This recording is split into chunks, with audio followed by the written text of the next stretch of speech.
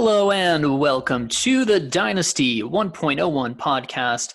I'm your host, Zach Glicksman. You can find me on Twitter at DFF_ZTrain.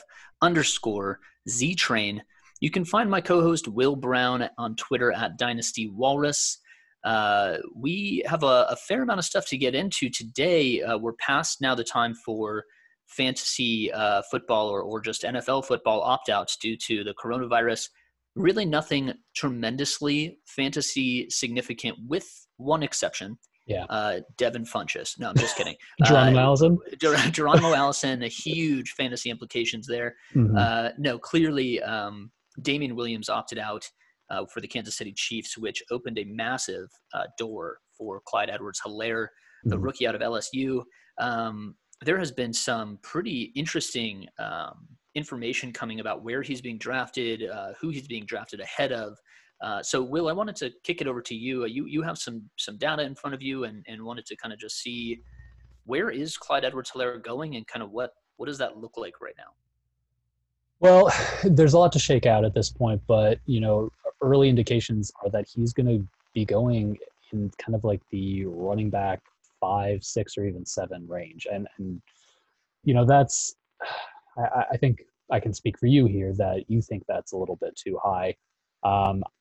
It's kind of disappointing because I was hoping to get some CEH discounts here, Right. and this has just wiped out that opportunity. There's no way that you're going to get him at the end of round 2 anymore. I mean, you're looking at an end of round 1 pick, which doesn't sound like a lot, but it is significant.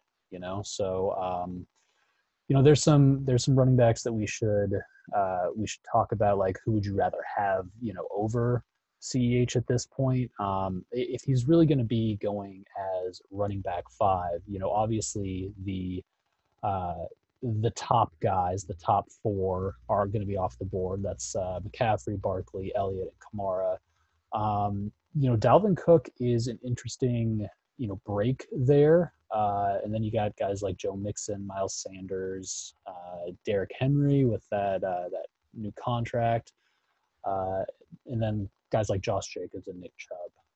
So I think starting right at the top, are you looking to take Clyde Edwards-Helaire over a guy who's got some holdout potential in Dalvin Cook, or is Dalvin Cook so good that you just kind of roll the dice and assume that he's going to get that long-term deal? Yeah, listen, I think my philosophy is I think there's no doubt CEH is very likely going to be a good running back in the NFL and a very good fantasy commodity. Mm-hmm. I cannot justify taking him over guys like Dalvin Cook, Nick Chubb, even Josh Jacobs, even, honestly. And so with that said, I know, kind of like you mentioned, I'm not going to get much of any CEH shares unless it was in a rookie draft that already happened. This vaulted him to kind of rarefied air for a guy who hasn't seen a snap in the NFL. I mean, this is kind of what, like, Ezekiel Elliott hype when he came out, Saquon Barkley hype when he came out. I mean, certainly different circumstances, but no, I get that there's a possibility that Dalvin Cook holds out. The talent is just so good. And I think I saw something that said he had reported or he was going to go to their off-season virtual, whatever it is. So I'm not as concerned as maybe I was with Dalvin Cook, but Dalvin Cook has every possibility of becoming the running back 1, in my opinion, in all of fantasy. I mean, he's that good. So to take a guy who's never seen a snap in the NFL over Dalvin Cook, I think it's not something I'm willing to do right now. And if I lose out on a generational talent in CEH, I'm okay in retrospect being able to say, I took a guy like Dalvin Cook or I took a guy like Josh Jacobs over Clyde Edwards-Helaire. So that's kind of where I'm at. Where do you land on this? I mean, you mentioned, it's going to be difficult for you to spend a first-round pick on a guy like Clyde Edwards-Helaire.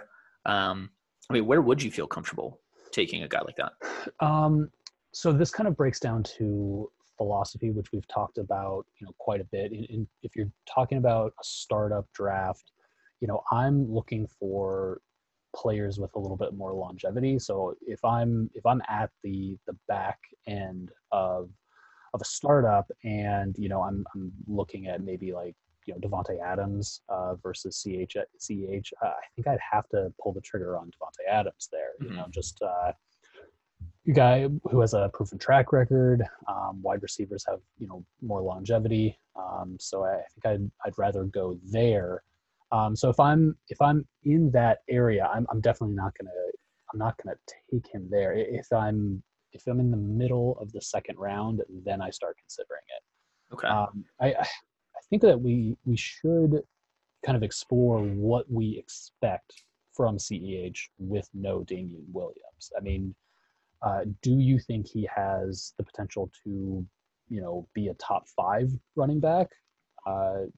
Do you think it's more of a kind of low end RB1? What's kind of, if you had to put money on where CEH finishes this upcoming season, where would you do that? Right. So I think that's really the question. I tend to kind of put him a little bit lower, obviously, than the consensus has him going. Probably, I see him around, low end running back 1, which is still, I mean, for a rookie, that would be a hell of a finish. So no, you wouldn't be able to fault him for that. So again, I just look at a lot of guys that I think finish ahead of him for a variety of reasons. I don't think he finishes ahead of somebody like, obviously Christian McCaffrey, Alvin Kamara, Saquon Barkley, Ezekiel Elliott. This season, I think Derrick Henry finishes above him, Dalvin Cook.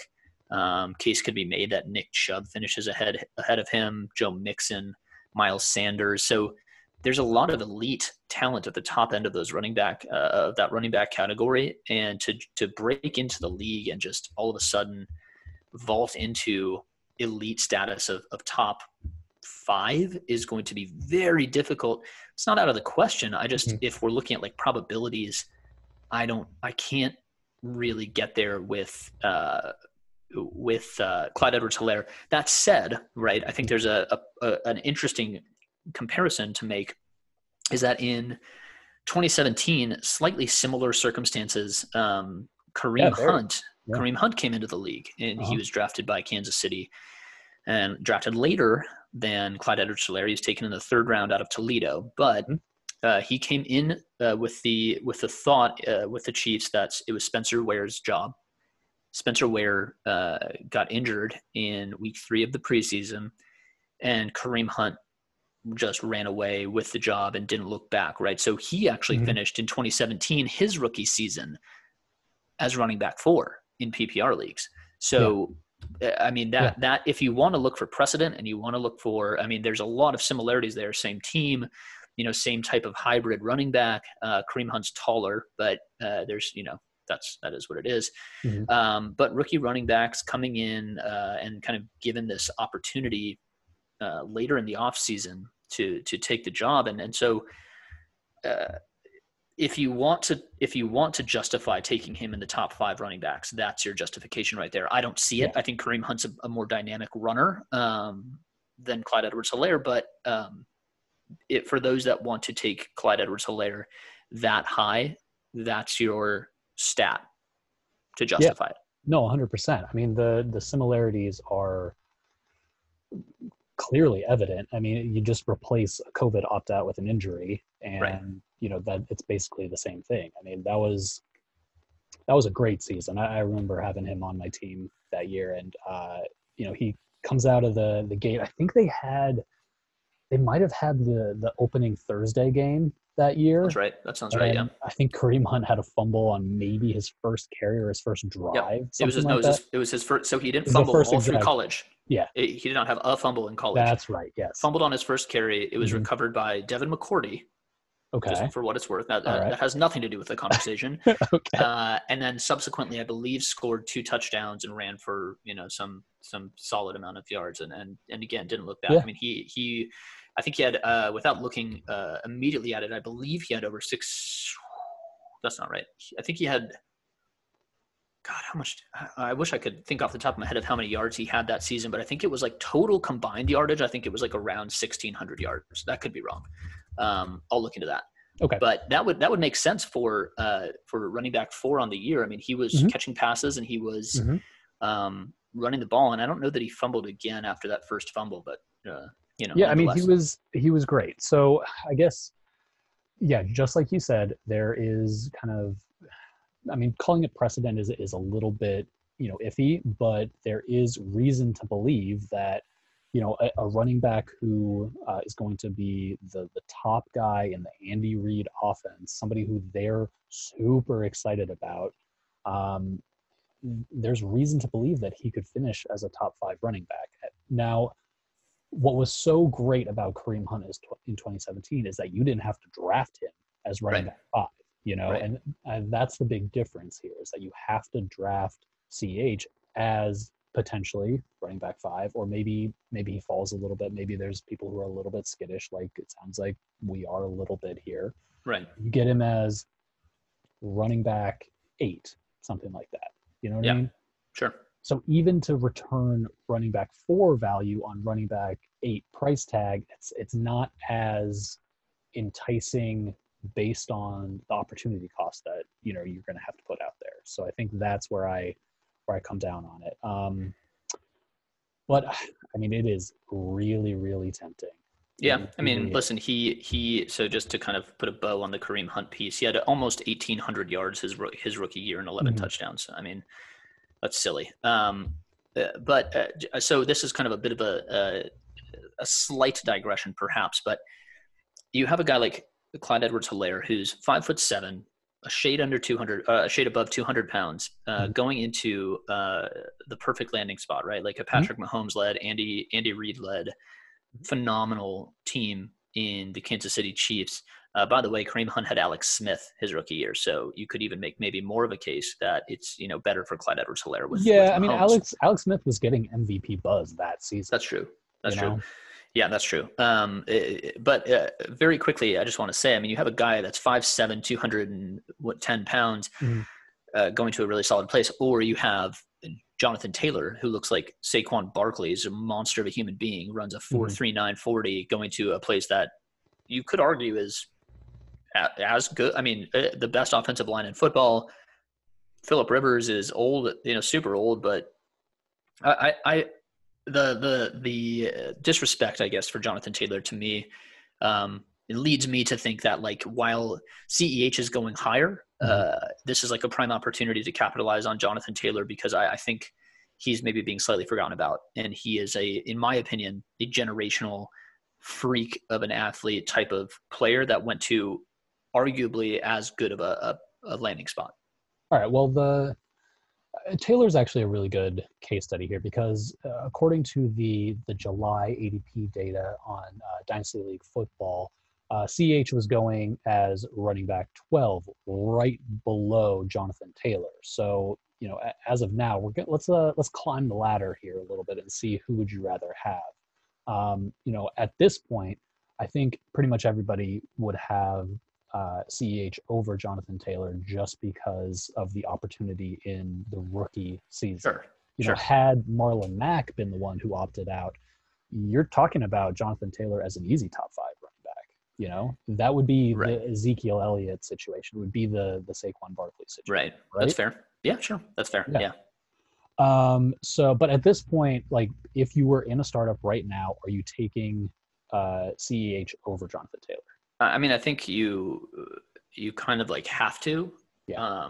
just because that's just kind of what the demand looks like. But Mm-hmm. I think when you're looking at a dynasty, like, does anybody think that Marlon Mack is going to be there? Like, does anybody think that 2 years from now it's going to be the Marlon Mack and Jonathan Taylor show? I mean, No, of course not. it's going to be Jonathan Taylor's offense and it's going to be Clyde Edwards Hilaire's offense. But if you're Right. looking just at the stats, if you're looking at the body type, if you're looking at the type of runner that can carry a 300 touch season, if you're looking Mm-hmm. at the offensive line, if you're looking, to me, all signs kind of point a little bit to Jonathan Taylor, and so I'm not necessarily advocating to take him. In redraft, it's a pretty obvious choice Mm-hmm. because Marlon Mack has shown that he can be a very solid running back in the NFL. But Yeah. in Dynasty, I think it's closer than people are making it out to be. That's all I'm saying. And I think if you have Jonathan Taylor, you have to be thrilled with that. As much Mm-hmm. hype that's going into CEH this offseason,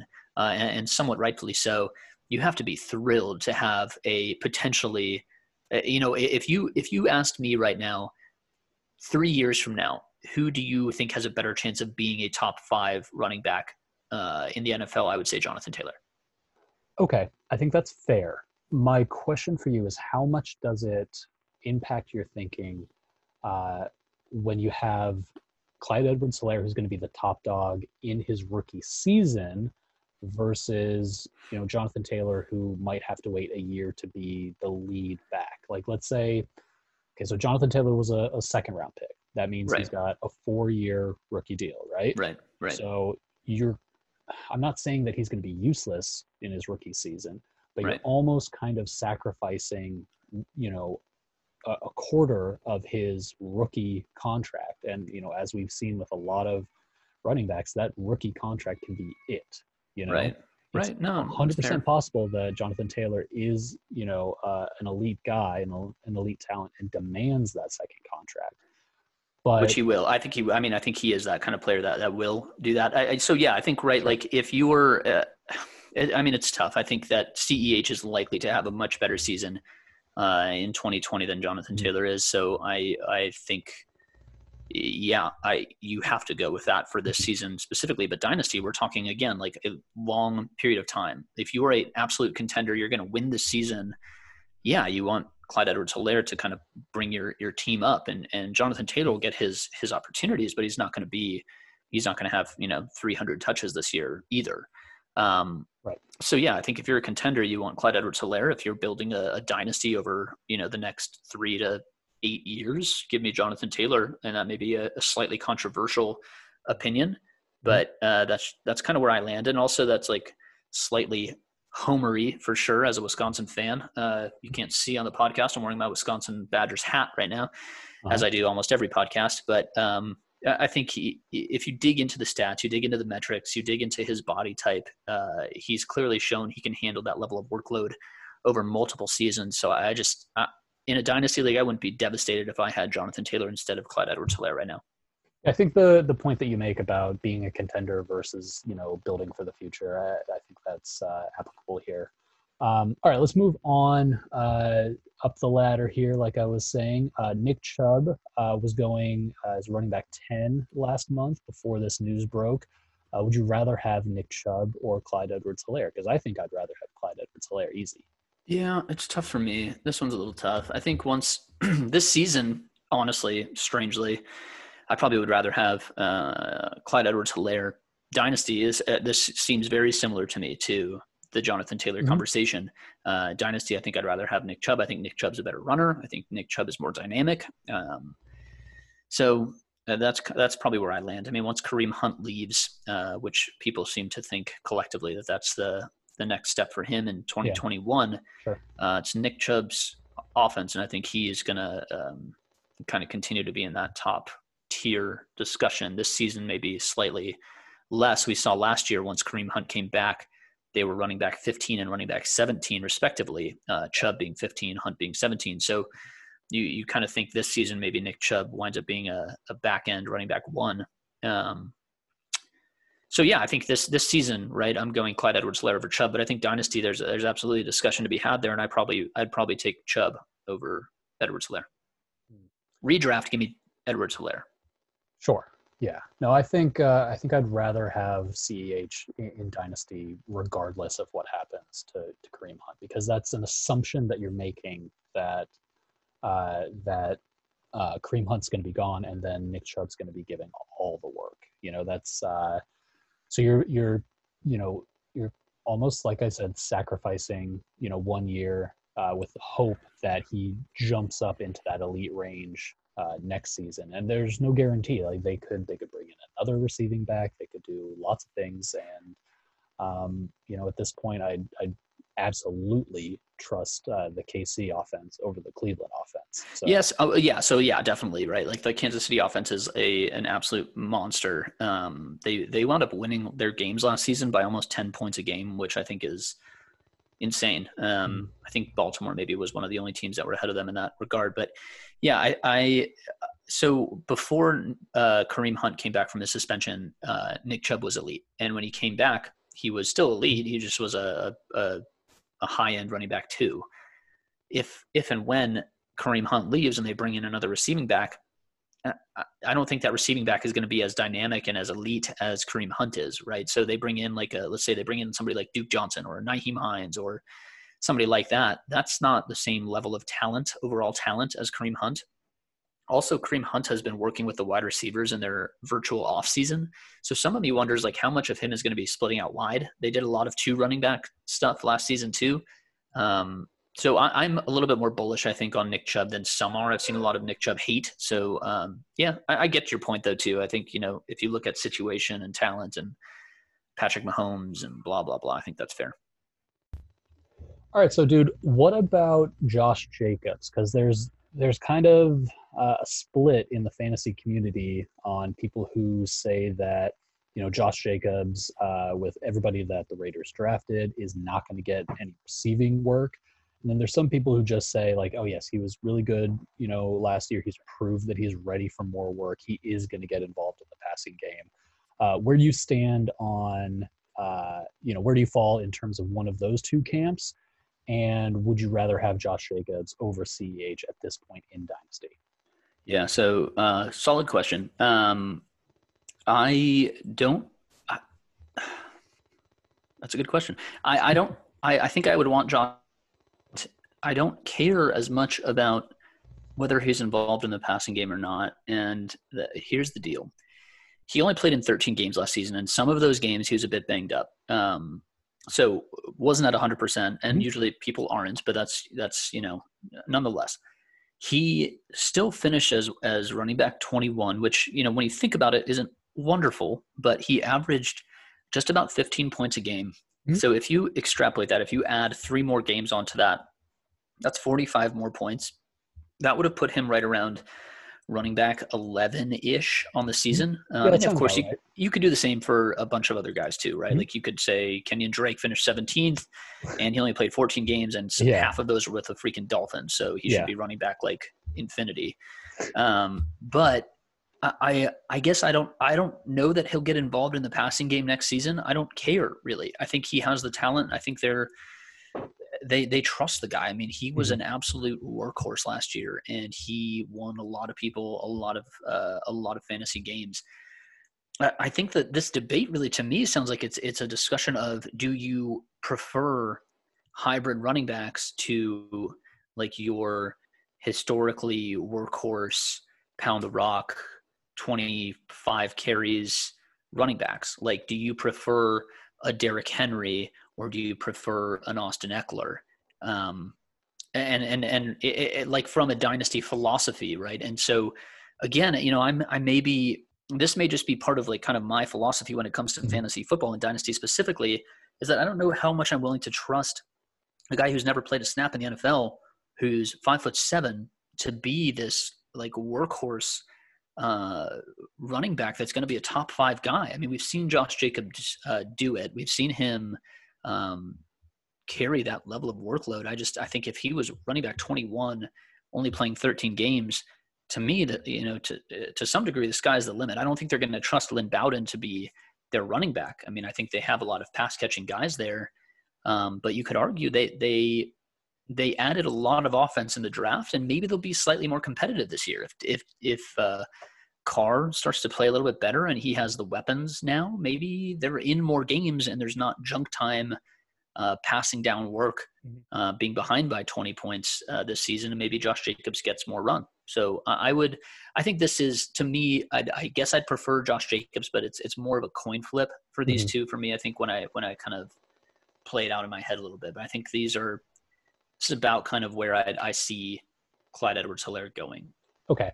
I think you're getting a little too hung up on CH's size. I think that's really, weighing heavily on you right now. And I don't know how much I buy into that. And you kind of broke down the thought process on, would you rather have a traditional pound the rock running back versus you called it a hybrid running back, but the examples that you used were Austin Eckler and Derrick Henry. And Derrick Henry is like if you had to dream up the guy to have 300 carries and 0 catches, you would pick Derrick Henry, right? Like he's the Right. exact, personality and body type and, physicality to play that role.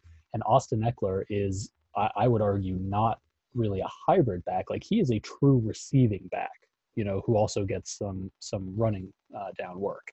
Yeah. Um, I think that Josh Jacobs could get involved in the passing game, and I think that that fantasy football loves people, running backs especially, who get involved in the passing game. I mean, you kind of have to have a certain level of that work to crack the top five.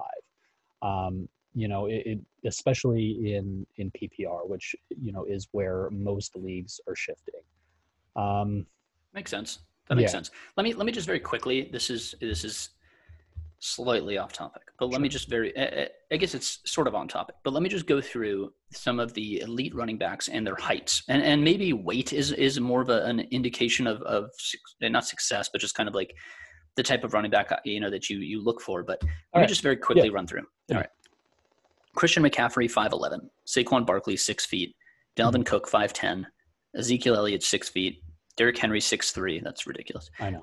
Alvin Kamara 5'10", Aaron Jones 5'9", Hmm. Joe Mixon 6'1", Kenyon Drake 6'1", Josh Jacobs 5'10", Miles Sanders 5'11", Hmm. um, Nick Chubb 5'11", Todd Gurley 6'1", Leonard Fournette 6 feet, Chris Carson 6 feet, Le'Veon Bell 6'1", Austin Eckler 5'10", David Johnson 6'1". So he would kind of be breaking like there's no other running back. I'm still kind of going here. I'm on to running back 25, and the closest I've gotten thus far is DeAndre Swift is 5'8", and that's another rookie. Devin Singletary, there you go. Devin Singletary is 5'7", so same height and weight more or less Hmm. as Clyde Edwards-Helaire. So maybe that's your body type comp, and he had a nice Hmm. season, but he's not, he's in a much worse offense. But so anyway, that's not to say that I'm fading Clyde Edwards-Helaire simply because he's 5'7", but it would be like a little bit of a I've been using precedented, slightly unprecedented. If a 5'7", 200-pound running back suddenly just becomes like this, monster top 5 running back in the NFL, right? I mean, who Well, he else? doesn't have to. He doesn't have to be top five in the league in carries to be running back five. That's my point, especially in the KC offense. Yeah, If they're super excited about him enough to spend a first round pick, albeit the last pick of the round, sure, but still, yeah. he he's going to be on the field a ton, especially with Damian Williams out, and he's going to get a lot of targets. He's going to get running down work. Um, yeah, I would much rather have the upside of a CEH than Josh Jacobs, who we have no indication on whether or not he's going to get involved in the passing game. Um, yeah, so I think that's where I land there. So So go I ahead. was going to say, you were saying that you have to, your thought is that they have to be involved to some slightly heightened degree in the passing game to get into that upper echelon of running back one. That's kind of where you land on that. Or you have to have like a crazy kind of outlier of a season in terms of running down work and running touchdowns to get in there. Like Okay. you have to score a ton of touchdowns, or you just get like every single carry like Derrick Henry did. Yeah, I was going to say Derrick Henry was running back 5 last season. Mm-hmm. So How many running touchdowns did he have? yeah, I think he was right there. I think he had 16 with Yeah. Aaron Jones. So yeah, that's a fair point. But you see the guys in the top 5 are, I kind of see, like you're saying, Mm-hmm. that CEH is kind of more of a receiving back. He's not the guy that's going to get 250 carries. Yeah. But you look at the guys that are in the top 5, and it's guys like Christian McCaffrey, Aaron Jones, Ezekiel Elliott, Austin Eckler. Mm-hmm. Austin Eckler, I guess, is the slight outlier in that he is kind of that receiving back, like you said. Mm-hmm. I mean, is that CEH's ceiling? Is Austin Eckler 2019? Is that kind of what No, we because are I think hoping he's that going to he get. is. Well, I mean, wasn't Austin Eckler was? I can't remember exactly what he was when before Gordon came back, but like he was easily an RB1. I think he might have even been a top 5 guy at that point. So if that's the comp that you want to use, then sure, go ahead. You just proved my point. Yeah. No, I guess that's fair. That's fair. I don't know. I can't quite if get if to a you top don't five. if you don't want to get look, I wouldn't necessarily want to take him in the top 5 either in terms of running backs, but like I think that there's a good chance that that's where he finishes. Let me ask you this. Are we sold on Clyde Edwards-Helaire, the player, or are we simply just sold on Clyde Edwards-Helaire, the situation? It's a great question. It really is, because I was about to ask you something similar. Like if DeAndre Swift had gone to the Chiefs at 132, versus Clyde Edwards-Helaire in the draft, everybody had it was Swift or it was Taylor as kind of the rookie running back one before the draft. So if he had gone uh, in the first round to the Chiefs, and then Damian Williams opts out. Like, are you more sold on DeAndre Swift Yeah, as? yeah, yes, yeah, 100%. Right? And he's Like an there's inch taller. well, it's the workload. It's the college career. It's showing that he has done it before, right? Like there's Yeah, I mean, out we of were all surprised. We were all surprised when CEH was that pick, right? right Yeah, for sure. But you give me Jonathan Taylor on the Chiefs. I would prefer him. Give sure. me DeAndre Swift on the Chiefs. I Mm-hmm. prefer him. Give me Mm-hmm. J.K. Dobbins on the Chiefs. I prefer him. Give me Cam Akers on the Chiefs, and I think I that's a bit of a toss up for me, but you get Okay, what I'm saying. I I think do. to Yeah, me it's more that I mean, listen, he got the golden ticket, right? Like Willy Wonka style. Like yeah.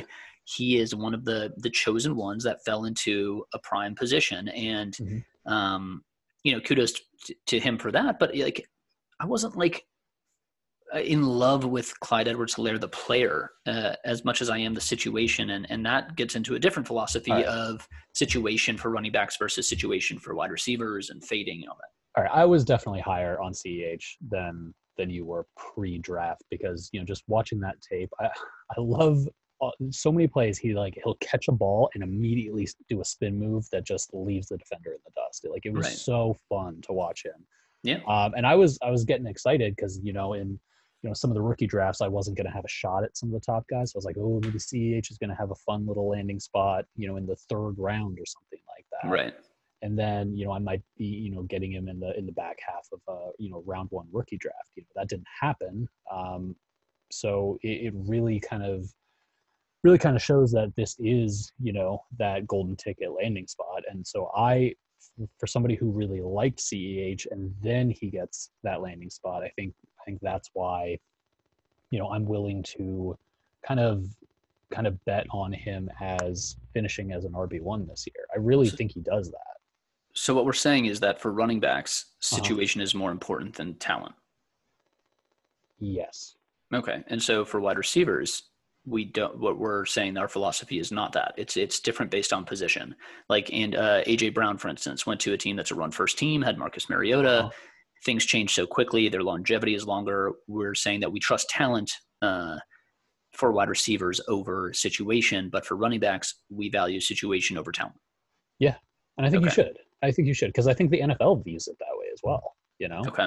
Yeah. So No, fair enough. I mean, you see guys like AJ Brown and Terry McLaurin go to teams that are arguably not great, especially at the beginning of the year last year for the Titans. They mhm. clearly turned it around once Tannehill came in, but that they're good wide receivers and you trust that they're going to go and ball out in the NFL. And then maybe you have a guy like DeAndre Swift, who's an elite running back in college and goes to a less than stellar landing spot. And maybe he doesn't have the type of, we bump him down more than we would the elite style wide receivers that go to a similarly questionable position. I think that's an interesting discussion that's there may be some people that feel differently. I don't know. I don't disagree generally, Yeah. but yeah, anyway, All right. All right. Well, let's talk about a couple other guys here. So, if we're climbing this ladder, like I keep talking about, in July ADP data, Derrick Henry was running back 8. So obviously he's got a new contract. New-ish, I should say. Right. Uh, Right. and you love to see that. So would you rather have a guy who is going to get, you know, so many carries? I mean, he's probably going to break the 300 touch threshold again. Like you would absolutely think that he's going to do that. Um, are you going to take a guy who has that kind of floor with the absolute amount of touches that he's going to get versus a guy that you keep saying he's never seen a snap in the NFL before? Is that enough to take Derrick Henry over CEH, knowing that Derrick Henry is probably going to regress in touchdowns and will probably not see too much work in the passing game? Yeah, it's a solid question too. And then when you think about dynasty, also, I mean, he's not getting any younger. Derrick Henry, Yeah. his carry totals since high school are I know. I love the insane. numbers. I wish I had him in front of me. That's like one of the most fun stats Mhm. to rattle off. But I think it would be fair to say that Derrick Henry finishes above Clyde Edwards-Helaire this season. But then you think Yeah, about dynasty. I think he's got to kind of keep that touchdown threshold to really do that, though. Yeah, I mean he's a monster. I mean Yeah.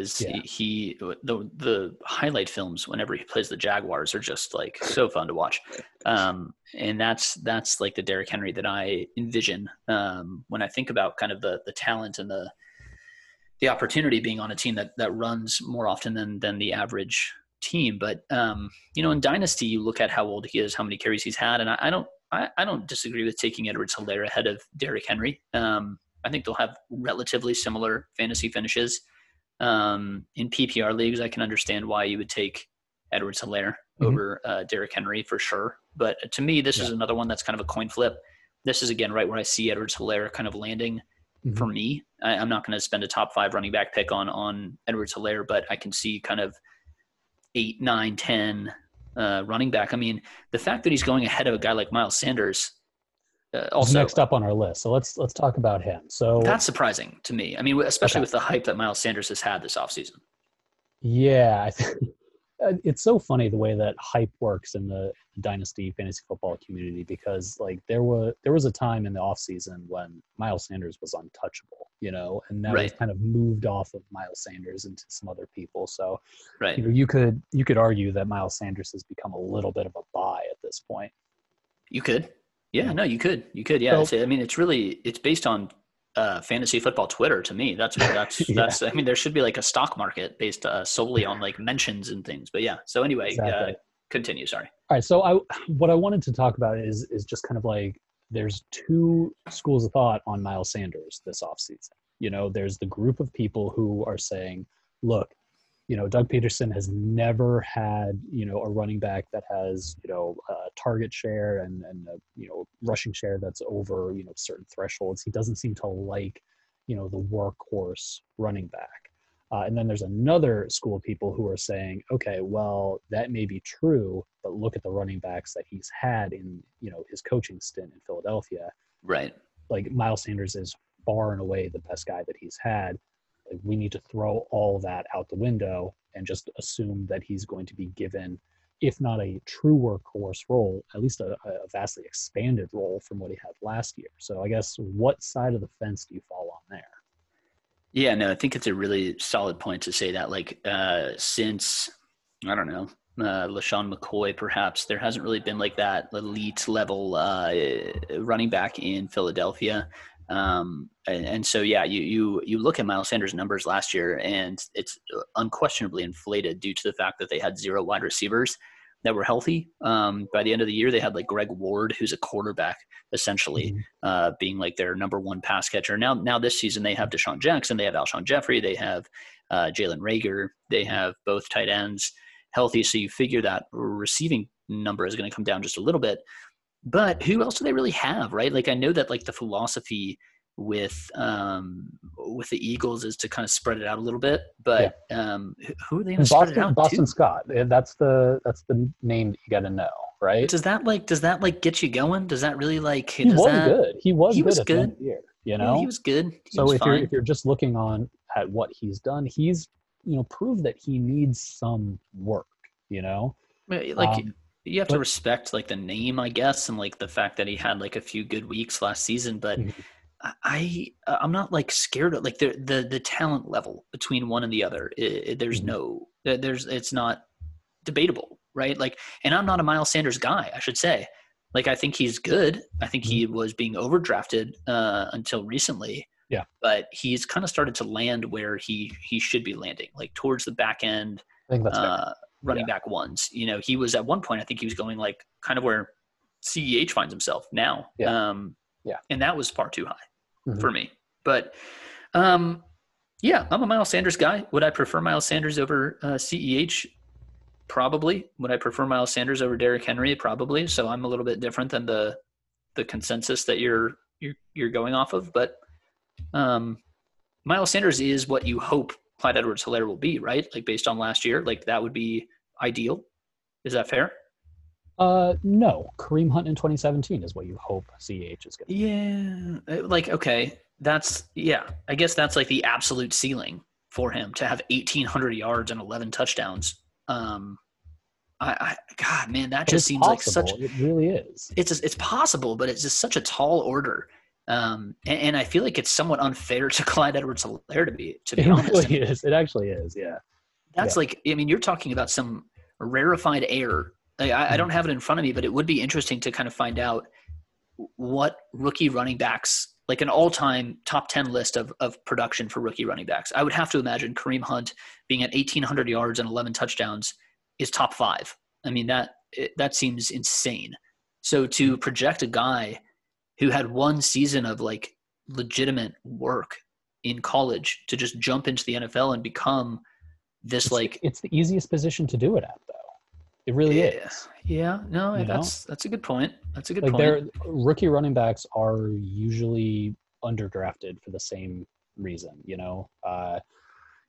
Back in 2017 in the auction redraft that you and I are in, my two running backs that I came away with were Kareem Hunt and Leonard Fournette. And I remember you hating that team, and I ran away with the championship that Okay, year. well, we don't need to dig up past thoughts here. I I don't mean, know it's that that's fun to do. It's doing fun to us any. talk I don't know that that's doing us any justice here, really. But fair enough. Okay. Oh man, look, man. If I think it's more likely that CEH is given more work than Miles Sanders, and he's in, arguably the best offense in the world. Not saying anything bad about the Philadelphia offense, but the Chiefs are the Chiefs. So I would rather have CEH at that point. And I'm talking myself into moving CEH higher and higher up in these rankings. The next guy that we need to talk about is Joe Mixon, and I am on the record as not being a Joe Mixon guy. No, you're out on Um, Joe Mixon. But I'm that's out on what. Joe So Mixon. that's running back 10 then for Joe Mixon. Is that right? No, we're up at running back 6 now. Oh wow. Oh Yeah, okay. yeah. Were we going down? We were going We were down. going up the ladder from Clyde Edwards-Helaire started as running back 12 in July, and so the guys that we've talked I about see. were 11, 10. Josh Jacobs was at 9, Derrick Henry at 8, Miles Sanders 7. So then Joe Mixon at 6. I got you. Yeah, Okay, I got it. I got it. All right. All right. yeah. So you were yeah, you're out for sure on Joe Mixon at 6, and you're kind of out on Joe Mixon for. Remind me why you're out on Joe Mixon. So my argument for Joe Mixon could easily be used against CEH at this point, Oh, because good. my argument against him is that he's being drafted at his ceiling. Now we've just talked about the ceiling of a CEH being that RB4 that Kareem Hunt did in his rookie year. Um, so yeah, I mean Joe Mixon, I think he's a really talented guy. I've had Joe Mixon, before on teams, and I haven't been disappointed with him because I didn't have him at the beginning of last year when he was terrible. Right. Um, but yeah, so I just think that they're both being drafted at their ceiling. But at this point, all these guys are. If you're not getting one of the top 4 guys who have shown that they're consistently in that range, I mean, you're looking at Dalvin Cook, who has one elite year where he still got hurt to end the year. Right. Not last year, guys. Don't forget about that. Yep. Joe Mixon, who's been like running back 13 for the last couple of years. That's probably where he should finish. You've got Miles Sanders, who we don't know what his workload is going to be. You've got Derrick Henry, who's probably going to regress in the touchdown department and will see minimal passing game work. Josh Jacobs is kind of the same argument as Miles Sanders, where you just don't know about the workload.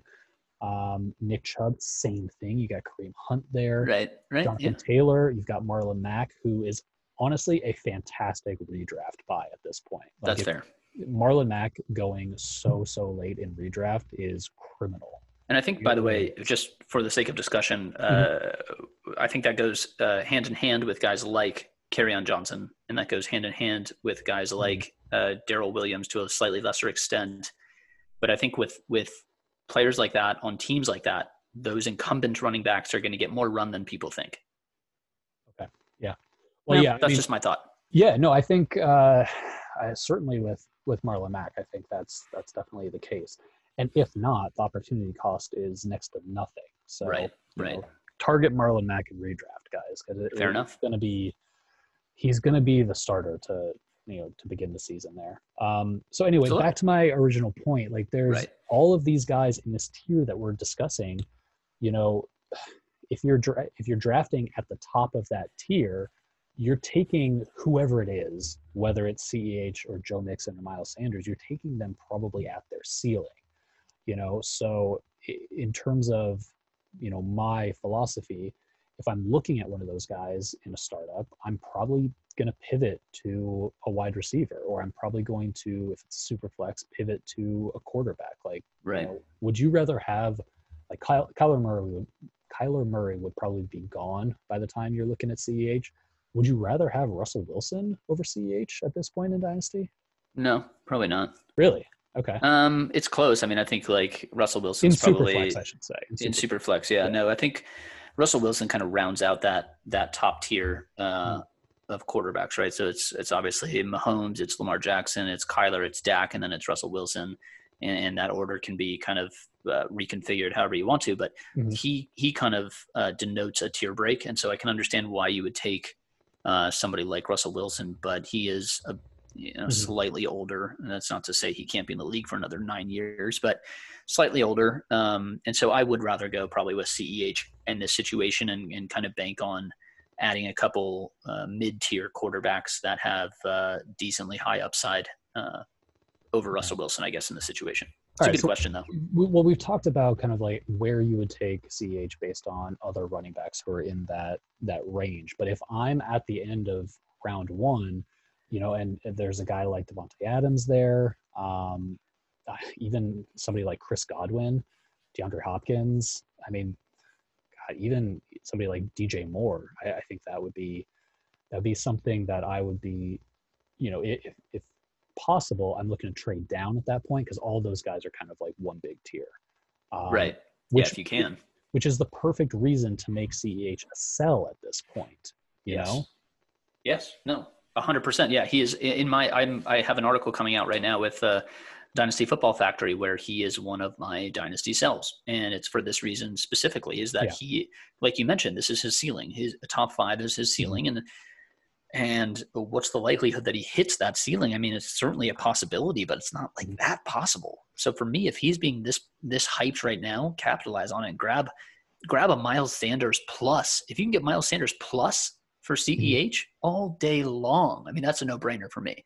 I want to very quickly circle back to Joe Mixon because your dislike for Joe Mixon I find very interesting. Does the fact that they've made some changes on the offensive line, which was abysmal last season, and they have added T. Higgins, a healthy AJ Green, and a Joe Burrow, does that do anything to kind of bring you back around on the Joe Mixon train? I mean, his talent's unquestionable. He was in a really rough situation last season. Does any of that give you pause and think, maybe with this new look Bengals offense, maybe there'll be a fun offense to watch? Do Are we too low on Joe Mixon? Maybe. Look, maybe that it's obviously possible, but I just think that there's kind of a consensus that's been growing in the fantasy football community, and especially in the dynasty community, that the Bengals are going to be this like fun offense next year, that the Bengals are like fixed, that they're going to be fine. Right. I'm not willing to go there. I'm not willing to do that. I mean, we've heard the same things about other offenses. I mean, this time last year we were talking the same thing about Cleveland, and what happened there? It's fair. Yeah. I mean, to me, like, listen, who did you have for like the lion's share of last year with the Bengals? You had Ryan Finley, I think, was their starting quarterback. You had Auden Tate and Tyler Boyd, and you had an abysmal offensive line. They've made some changes to the offensive line. They have a healthy AJ Green.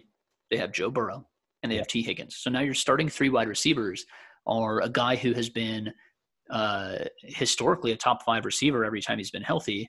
Okay. You have one of the best receivers that came out this season, arguably, and you have Tyler Boyd, who's been pretty consistent throughout his first couple of years or however long it's been in the league. If Joe Mixon was running back 13 last year with that horrendous supporting cast, you got to think that he's going to get better than that with these guys they brought in, right? Yeah, but that's my point. Like after, I can't remember what the week split was, but like there you can split it where Joe Mixon was basically running back 30 early in the season, and then late in the season he was running back 6. Right. So you're expecting Joe Mixon to be running back 6 on the entire season based on, I think it was like 6 or 7 games at the end of the year, and I'm not willing to pay that price based on that little sample size. But if he was running back 6 again with that, the offensive line didn't change. I think they may have went back to Andy Dalton. I don't recall by that point at the end of the year. AJ Green still wasn't there. They still had Auden Tate as their de facto number 1 or 2 receiver. So he was running back 6 with that pretty poor supporting cast. And now you have a new kind of dynamic-y supporting cast of young, or AJ Green's old, but Burrow and Higgins and a new offensive line. And is it crazy to think that he's top 5 with that? No, but like everything would have to go right for that to happen. And I'm not willing to bet on everything going right there. I mean, how many times have we heard about a team, improving its offensive line? They fixed their offensive line issues this season. The running backs are going to eat after they did all this work on the offensive line. I'm a Lions. It couldn't have gotten much worse than last year, though. So I mean, if they brought in like my brother to be their center, it may actually improve it possibly. Well, let's not go that far. That's true. 5'10" Jewish guy, 34 years old, probably wouldn't. Yeah, he probably wouldn't quite fit the bill. But fair enough. Okay. Stick to being a Harvard-educated lawyer. Okay, yeah, Ben. Don't join the NFL. That seems like that's working out for him. Yeah. No, but look, man, as a Lions fan, I've heard it year after year that like, oh, the offensive line has gotten a lot of attention. We're going to run the ball more. It's like all of that can turn into lip service at some point. Like it just, I'm not willing to go there and say that, okay, that's, that's the reason that he's going to be, a top 5 running back, or that like, just because there's going to be, better pass catchers, that it's going to be better for Joe Mixon. I mean, those guys are going to siphon targets from him, right. Like that's the same could be said for Clyde Edwards-Helaire, right? Like they have Sammy Watkins, they have Mecole Hardman, they have Tyreek Hill, they have Travis Kelce, they have this odd like grouping of running backs behind him. Like Sammy Watkins is toast at this point. He's done. Like, okay. All right. Yeah. That could be. The Hardman thing is interesting, but like he's got a long way to go to be relevant in terms of targets. I mean, they legitimately have 2 pass catchers, and then it's CEH after that. I think that's probably true. He probably will be their 3rd best receiver this year. That's probably fair. I really do think that. I think that's right. So you would easily then take CEH over Joe Mixon easily for you. That's a no-brainer. Yes, but I'm lower on Joe Mixon than a lot of other people. And would you easily take CEH over Miles Sanders? Not easily, but you would. I think I would. Interesting. Yeah. Okay, so you're kind of right around like the consensus for CEH, maybe not top 5, but you're right around like 6-ish, 7-ish. 100%, yeah. But like, I think that he's probably being properly valued in terms of where he should land in the running back rankings but I also am unwilling to pay that price. Like I think that he's going to be ranked as, I think his ranking will be correct, but I still think it's a sell. Let me ask you this. Yeah. It's similar to what we've already talked about, but I feel like it's kind of an interesting discussion anyway. So let's just say we go back to the NFL draft and the Chiefs take Zach Moss. And now Zach Moss is the Chiefs running back. Are we having the same conversation? Are we saying Zach Moss top 6, top 5 running back, or is Clyde Edwards-Helaire that much better than a guy like Zach Moss or AJ Dillon or Darrington Evans or somebody like that he is the guy that specifically not only is the talent better, but like he's the guy that we think is like a perfect fit specifically for Kansas City? Okay, so that's a good question. I mean, pre-draft, we were talking about, basically like the 5 running backs who were in that like first tier, and then it was like, Keyshawn Vaughn or like Zach Moss or whoever you liked. Remember Benjamin? Mm-hmm. Yeah, I do. I certainly do. People are still very high on you. I appreciate it, but there's some people that are very they're like legit, Benjamin truthers. Like if you say he's not going to be good as a 6th round pick or whatever he was, I think he was a 7th round pick. He might have been a 7th round pick. They get very upset about that. So, just be careful. There's a lot of people who are like, oh yeah, she's got sneaky upside. It's like sneaky upside. Yeah. I mean, listen, like there's a, you could make the case. It's a questionable case to make, but he's free. So you could basically say, grab and stash. I think that's fair. Nonetheless. So the guys that got drafted in like the 2nd, 3rd, even like early 4th round running backs, like if they went to the Chiefs, are we having the same conversation, or is CEH just head and shoulders above the other guys? I think your answer to this earlier was perfect, where like any of the top 5 guys, including Cam Akers, go in that Chiefs spot, and then Damian Williams opts out. I think we're having the exact same conversation. Okay. I really do. But I think if it gets into the Keyshawn Vaughn or Zach Moss territory, I think that's where you gotta start questioning things. And I wouldn't necessarily go, that far in terms of ranking any one of those guys where I'm ranking CEH. So yeah, I guess that's maybe a long-winded way to say it. No, that's fair. I mean, but I still think that like if Zach Moss got taken by the Chiefs instead of Clyde Edwards-Helaire, and we were in the same situation with Zach Moss, we'd be talking about him as an RB1. He landed in a terrible situation. I think he has a lot of talent, but he's not in a good situation in Buffalo. And I think if he was in Kansas City and he was kind of the guy, we'd probably be saying, hey, listen, take him around, an Aaron Jones range, take him around Miles Sanders-y type range. I think that is fair to say. Honestly, man, I think Zach Moss landed in, like, outside of the top 5 rookie running backs, I think Zach Moss landed in the best spot other than maybe Keyshawn Vaughn. AJ Dillon has joined the chat. AJ Dillon. I mean, what are we doing here? Come on. Are you kidding? Aaron Jones is gone after this year. That's going to be AJ Dillon's backfield. Do you really believe that? I do. I don't think they have enough money. They have a lot of guys they have to sign. They have to sign Kenny Clark. They have to sign Bakhtiari. They have I can't think off the top of my head of who else they have to sign, but they have a lot of big money guys that they need to sign. And the Packers have historically always shored up the offensive and defensive lines. I don't think they're going to have the kind of money that Aaron Jones is going to expect. And so I think they're going to shore up Kenny Clark and Bakhtiari. And I think they're going to kind of go with the rookie running back contract with AJ Dillon. Wow. Okay. And I think Aaron Jones is a phenomenal talent, and he is kind of like, to me, the ideal pass catcher running combination. He had a really solid season last year. Obviously, even without the touchdowns, he had a great season. Yeah. And I think would I love to have him back as a Packer, of course, but I think wherever he goes, if he stays with the Packers, awesome. He's still going to be a really running back 1.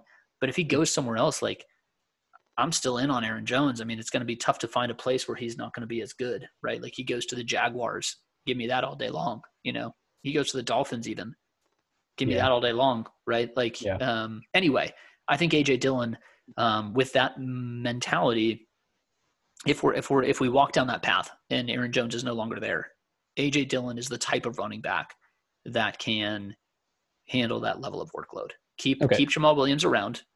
as the pass catching running back, Yep. and have AJ Dillon be the Derrick Henry to Jamal Williams, Deion Lewis. Okay. I think that's fair. So let's take a break here. But before we do, I just want to ask you quickly, since you brought up AJ Dillon, do you think AJ Dillon is a threat to Aaron Jones' goal line work this season? I do. Yeah, for Like, sure. are you Right. So really worried about Aaron Jones' goal line work this I'm not season? I'm not going to fade Aaron Jones because of AJ Dillon necessarily. I mean, I'll drop him Okay. down maybe like a spot or two. Yeah. But I think AJ Dillon is like the type of running back that Green Bay wants, right? In December, in the snow, just this big body guy that's going to get you like a yard or two, 3rd and 1, Mm-hmm. 3rd and 1 from the 1 yard line. They're not going to trust Rodgers to run that in. Right. I think that, yeah, absolutely. He's a big bodied dude in the frozen tundra. He'll siphon. We all kind of understand that Aaron Jones's touchdowns are going to regress anyway, Yeah. with or without AJ Dillon. Okay. But you put AJ Dillon in there, that they spent some pretty significant draft capital on. I think that, yeah, of course. I think that he'll siphon a few. I don't think he's going to vulture all of the touchdowns from Aaron Jones, but they're going to give him some work. Make no mistake about that. Yeah. Okay. All right, cool. Let's take a little break. On the other side, we're going to come back and talk about Hard Knocks, because Hard Knocks is starting up on Tuesday. So yeah, stick around.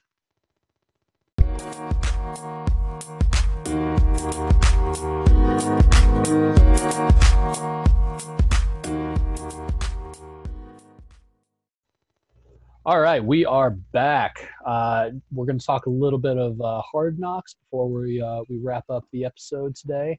Hard Knocks is back on, I believe, Tuesday. That's right. The two LA teams, the Chargers and the Rams. So I guess my first question for you, Zach, is: do you care? Are you a Hard Knocks guy? Are you a fan? Like, yes and no. Like, I'm not going to. If I miss an episode, I'm not going to be devastated by it.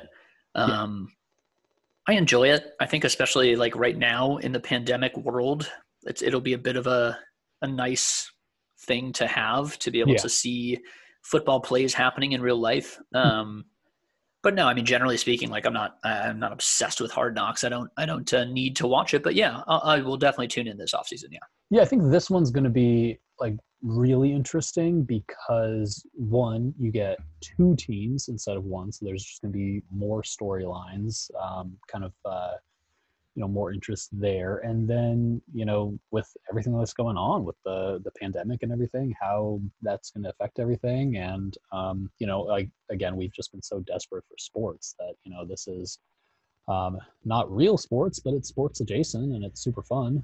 Yeah, it'll be interesting to see how they do handle the pandemic and the precautions, and like what are they doing to ensure safety? I mean, are they taking temperatures? Are they, is everybody wearing a mask? How do they, it'll be interesting to see kind of the behind the scenes of what that looks like, because obviously they didn't go with the bubble idea like the NBA did. So we'll see kind of how that plays out, but it will be interesting to see the level of precautions, and if it differs team to team, even, I think will be kind of interesting to look at. Yeah, so I think my problem with Hard Knocks in the past is that, and the reason why I don't view it as like appointment viewing, is that they spend so much time on guys who are definitely 100% going to get cut, Right, yeah. It's like, I understand that that's, from a human standpoint, that is an interesting, storyline. That is, it's somebody's livelihood, somebody's dream that they've been trying to achieve their entire life. But like, I don't know. I can't necessarily seem to get into that aspect of it. I'd much rather see a Hard Knocks where it's focused on kind of like the stars, or like, the guys who are going to have an impact in the fantasy world, at least. I think the biggest takeaway from last year's Hard Knocks was that Darren Waller had gotten his life together and was, sober and ready to go. And, obviously he turned into a top 5 tight end. So that was fun. Good to be able to root for him after seeing that on Hard Knocks. But, they also spent so much time on guys who, we have never heard from again. Yeah, I think you're looking at it from like a fantasy viewpoint, which I think is similar to the way that I look at it. I'm not Mhm. looking to get really involved in like their fourth tight ends history with like his dad Mhm. necessarily, right? But Right. HBO is going for a much wider, casting a wider net of their viewership. Yeah. So you kind of have to take that for what it is, I guess. But Mhm. yeah, no, I think it'll be worthwhile, I think, to watch it. I kind of tend to be the same way. There's guys I don't really care about that they're talking about, but I'm just kind Mhm. of hopeful, that their story will be interesting enough to kind of keep me engaged. Yeah. But it would be nice to be able to kind of pick and choose who they focus on and Yeah. things like that. But yeah, it'll be interesting. Two teams, pandemic, all that good stuff. Yeah. Do you have like a favorite moment ever from Hard Knocks? I think the DeAndre Hopkins versus D'Angelo Hall clip has been making the rounds this Yeah. week, Sure. Yeah. which was that was pretty fun. Just We can showing so we can make Hopkins at this his our peak of his we powers. Yeah, we can make this our 1.01 of the week. Sure. If we look like towards the end of the podcast, which is a bit of Yeah. a departure from our norm, but Hmm. um, two come to mind for me. Okay. I'm curious if they'll be your similar two. I think one has to be on the list. I think we're heading in the same direction here. I Okay. think the actual 101 of the week is a pretty easy pick. But Okay. you go through the two here for I me. have two that I think they're neck Mhm. and neck for me. One is, and this to me seems like the more obvious of the two, Okay. is Antonio Cromartie trying to remember all of his children's names. Oh my God. Yeah. Brilliant. I mean, just like Unbelievable. hilarious television Yeah. by itself, Uh-huh. and has just kind of produced fodder for years after that. I think I used a Cromartie joke recently about like having so many kids you can't remember. So Mhm. that has kind of stayed in the fantasy community, I think, for a Sure. while, Yeah. and I appreciate that. So that's one. Okay. The other is Bob Wiley from the Cleveland Browns. The belly, when he would say "hut" over and over again, and then I think there was something about how Yeah. when they stormed the beaches at Normandy, did they stretch beforehand? And he was basically just saying Yeah. stretching is bullshit. Yeah. I The thought anti-stretching take. that was just absolute comedy. I mean, that was hilarious. Yeah. Do you think that before they stormed the beaches, they were all stretching before? I mean, just especially from a guy that's morbidly obese, just absolute comedy. So those I two for know. me were I appreciated those a lot. Did either of those kind of crack the top two for you? No, I think you're missing the clear-cut number one thing that everybody is going to think about. It's Okay, Vince Wilfork in the overalls, in the overalls. Yeah. yeah, that is a classic, I think undoubtedly. I think if you poll the entire Hard Knocks watching community, I think that is your 101, and I think it's far and away the winner. We'll go ahead and put this up on our Twitter Yes. page, a poll Yeah, of definitely. what's the 1.01 of Hard Knocks? Is it Vince Wilfork in the overalls, Bob Wiley's belly and stretching take, or Antonio Cromartie misremembering his children's names? I think Yeah. that'll yield some very interesting results. I think that's a good top three. There's some interesting ones that are just kind of funny to me. Like I really enjoyed when the Rams were on it last time, Sure. and they were the guys who were like driving around in the go-karts and they flipped it. Like after being Right. specifically told not to drive around in go-karts because you could flip them and hurt yourselves. Yep. And Sure. that was good. And then also from that season when they signed was it Tavon Austin to that big contract in the episode, it was just like, oh, you just kind of saw that was not going to work out, and obviously he's irrelevant now, unfortunately. So Yeah. just Yeah. a little bit of comedy to me. I just liked both of those, but I think the three that we've laid out and we're going to put in that poll, I think those are a good winner circle. Yeah, I think Top that's right. contenders. There was one, I can't recall which season it was now, but there was one Hard Knocks, whichever Hard Knocks it was after Victor Cruz had gotten drafted. I want to say it was the Jets Hard Knocks season, Mhm. and they showed a preseason game against the Giants, and Victor Cruz caught 3 touchdowns in that game, and that's what my memory tells me. I could be wrong about that, but I'm Okay. pretty sure I'm right. And I remember, I don't know why, but I remember whoever the coach was going up to the coach of the Giants saying, "You got a real player in Victor Cruz there. Like that's exciting. And I remember kind of thinking like, man, if he's getting 3 touchdowns in a preseason game, that's not necessarily easy to do. And if he's getting praise from the coaches, that's something to look at. So some of me was like, do you will 2 questions. Yeah. Okay. First question, do you use Hard Knocks at all to look at guys from like a fantasy perspective? And would you be okay with your favorite team being on Hard Knocks? I don't really use Hard Knocks as like a fantasy tool, a fantasy scouting device. I used to when I didn't know as much about fantasy, and I just would get super excited about like anybody who was catching passes or running the ball in Hard Knocks. But yeah, like, I mean, in recent memory, I guess like the Victor Cruz one, like he was a good player. And then Darren Waller from last year, but that's like, nothing really else is coming to mind. So yeah, to answer your second question, would I be okay with it? I'd be very interested. That would turn it into appointment viewing for me, no question. Like I would watch every second of every episode.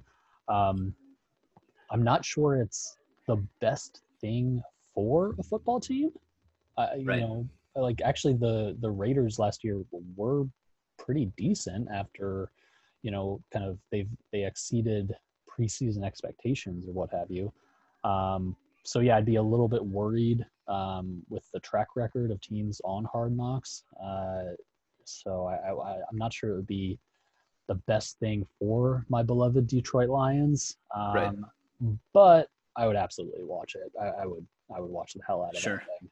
What about you? Do you want the Packers to be on the show? Simple answer, Will. The Packers are above it. They're above it. They're above it as a football team and as a town. They are above that.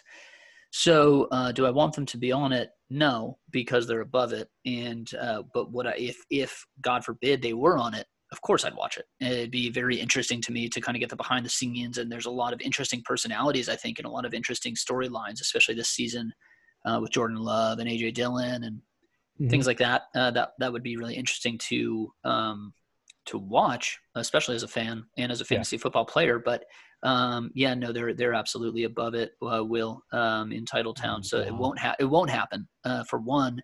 More like, but if in Titletown, am I right? Oh God, we need to stop. We need to get out. We need to stop this podcast immediately. We've gone off the rails. This is just too much for me. Oh yes, we apologize to our dear listeners. One for Zach's cockiness and behavior, and for my bad dad joke. There you go. Well, I think that's probably good for us to so it's a natural stopping point for the Dynasty 1.01. You can find us on Twitter, DFF_ZTrain. For myself, Will, you can find at Dynasty Walrus. And of course, you can follow the podcast on Twitter at the Dynasty 101. Look forward to talking to you guys soon. I hope you enjoyed it. Give us a subscribe, give us a listen, give us a rating. Let us know what you want to hear, and we will talk to you soon. See you next time.